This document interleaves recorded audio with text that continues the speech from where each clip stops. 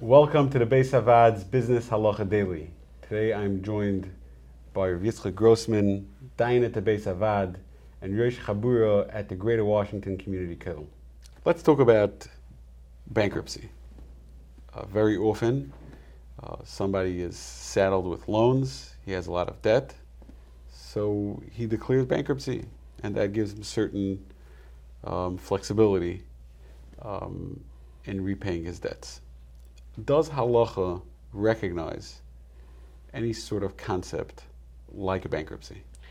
So halacha has no inherent notion of bankruptcy. We discussed Misadrin, halacha allows a person to keep certain assets, but that's fundamentally different from bankruptcy. The loan is not discharged. If he gets more money, he owes the money later. That's just a temporary reprieve that he can hold on to some assets. That's maybe similar in some ways to bankruptcy, but it's much, much less. Bankruptcy discharge means that the loan is erased, the loan is permanently altered.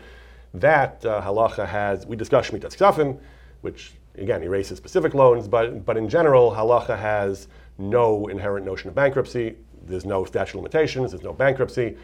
A loan is private property of the lender, it's nearly inviolate, it exists forever until it's paid back or until it's forgiven by the lender. What about the Dina de Machusa aspect of bankruptcy? So secular law affords certain protections for those who make use of bankruptcy.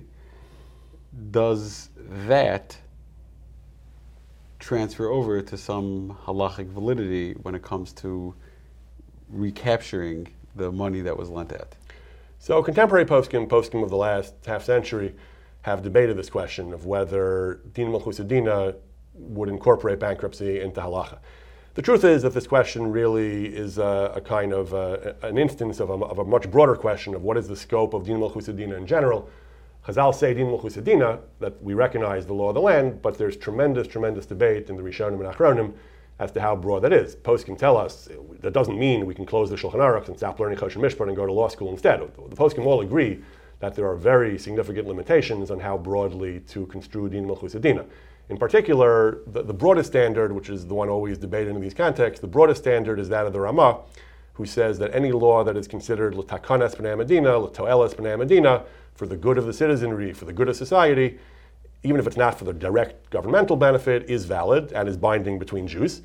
And Chazon Ish, the Shach, and the Chazon Ish are not happy with that standard. They say, again, that means throwing out Shulchan Aruch, that means ignoring Din Torah. But the Ramah does say this, and many of the Gedolei HaPoskim do endorse this very broad standard.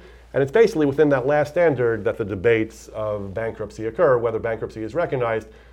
There are poskim who say that bankruptcy serves many valid societal functions. It allows for more dynamism in the economy. It allows for second chances. It gives people the chance to dig themselves out.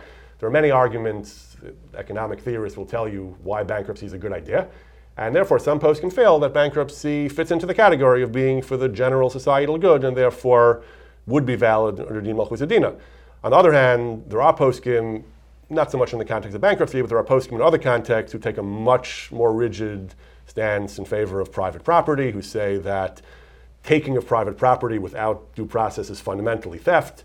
Rent control, this comes up. Poskim disagreed strongly about whether rent control is for societal good or consists of fundamentally of a socialist taking of private property. Similar arguments apply to bankruptcy as well. There would be those who would say that, again, poskim, not all poskim explain whether they apply Din Malchus Dina or not, why or why not, but these are basically the arguments. Do we adopt the broad standard of Din Malchus Dina or not? And if we do adopt the broad standard, does bankruptcy law qualify as for the general societal good, or is it considered an unjust form of theft of taking a private property?